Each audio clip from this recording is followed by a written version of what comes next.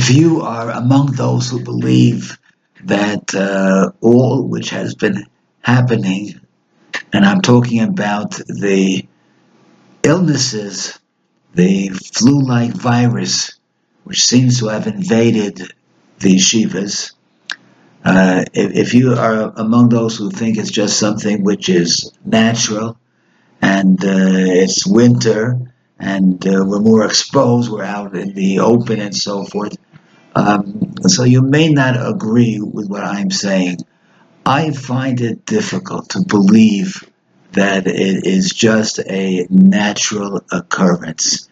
It seems, at least the way it was presented in the media, that it was a sudden, almost sudden occurrence that all the yeshivas, in Israel especially, were suffering from this flu-like virus. And then we heard also in the States, and not just yeshivas, there were young children that in the Williamsburg area, that after their school was out. I mean, it just seemed to be like a mind-boggling, sudden virus, flu-like virus that attacked all yeshivas. Some people with low temperature, some people without. But why? What is the message? It's hard. It's hard for me to believe that there isn't over here some kind of message. Besides that, we've had one of our rabbis who had corona. His wife had, his family had corona, and now he has it again. Corona a second time. What's happening? After two shots also, right?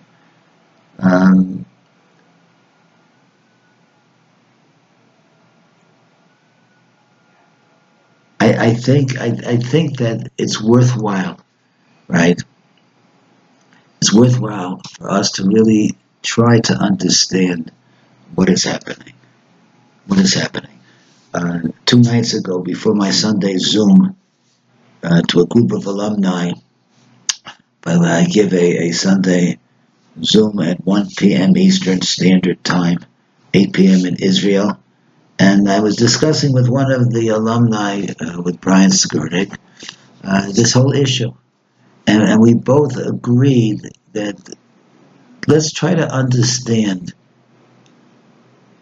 a message. If there is a message, then perhaps it's this one.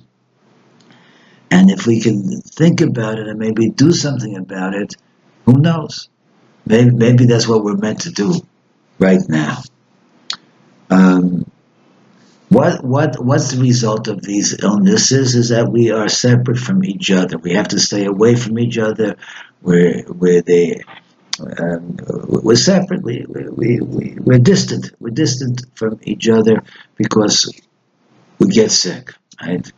I myself, Shabbos and Sunday, Friday and Shabbos, had a very bad stomach virus. Right, and I couldn't do anything. I couldn't go out.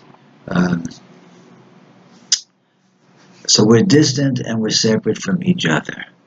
Now let's try to think of Mida Keneged Mida, right?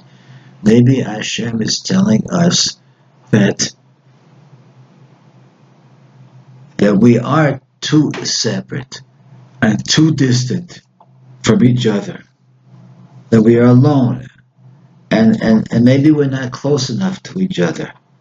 Maybe we didn't share each other's simchas. Maybe we didn't feel each other's sorrows.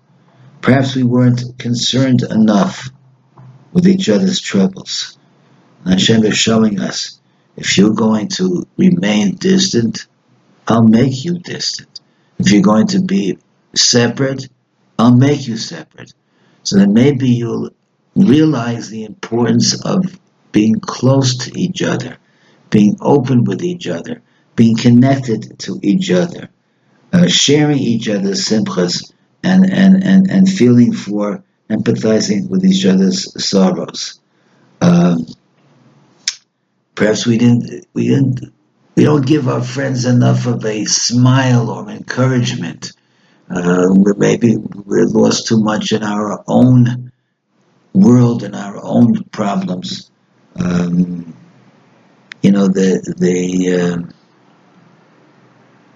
every person is a world in of himself, um, and and, uh, and perhaps we're too over concerned or overwhelmed by our own challenges and our own difficulties.